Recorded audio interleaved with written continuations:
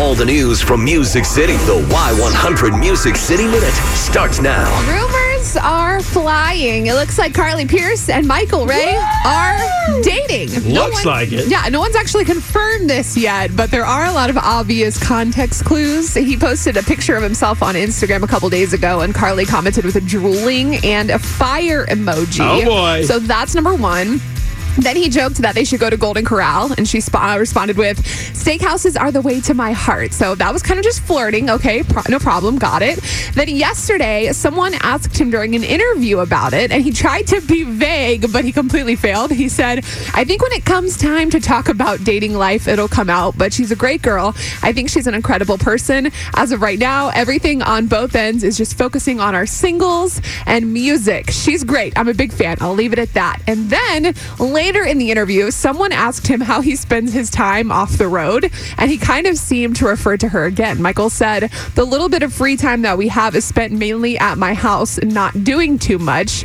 But yeah, that's kind of changed a bit. Some person got added into it, so it's been better." He said, "My time off's been better. She's a homebody too, so we connect really well. A lot of country music is what we listen to." And then yesterday, when you sent me these photos that they both posted on their Instagrams, like pretty much the same caption. At the same time. Yeah, midnight last night they both posted it. I think it was, or the night before. And so they're both like, it's a picture of them like canoodling, and it references a random night at the Nashville Palace that changed everything. And he said, "We had a random night over old country classic music." It's the exact same photo. So obviously the rumors have been swirling. Now they're kind of making it unofficially official. So you can... Everybody in the business is commenting on this. And when I saw it, because Mike's my buddy, I was like, wait, you didn't tell me about this. I had just talked to him. Right.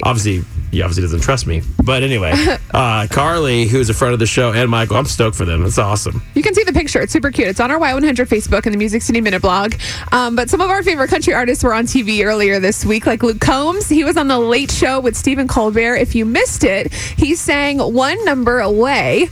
And I'm one number away from calling to you. I said I was through, this part but right here. I'm dying inside. Got my head in a mess. Girl, I confess I lied when I said I'm leaving and not coming back. Obviously, that was amazing. Last night, Miranda Lambert made an appearance on the Late Night with Seth Meyers show. She sang "Pink Sunglasses." I'm perfectly disguised. When I'm walking by, I wanna roll my eyes in my pink sunglasses. My pink sunglasses. She looked gorgeous on the show. And So she has a little red wagon now, pink sunglasses. yes. Just wondering. And she talks about ugly lights. That's the name of the other song. The Romeos and Juliets have bummed all of my cigarettes. The last kiss in the parking lot is done. I'll be sitting here alone. Hear the ugly lights come on.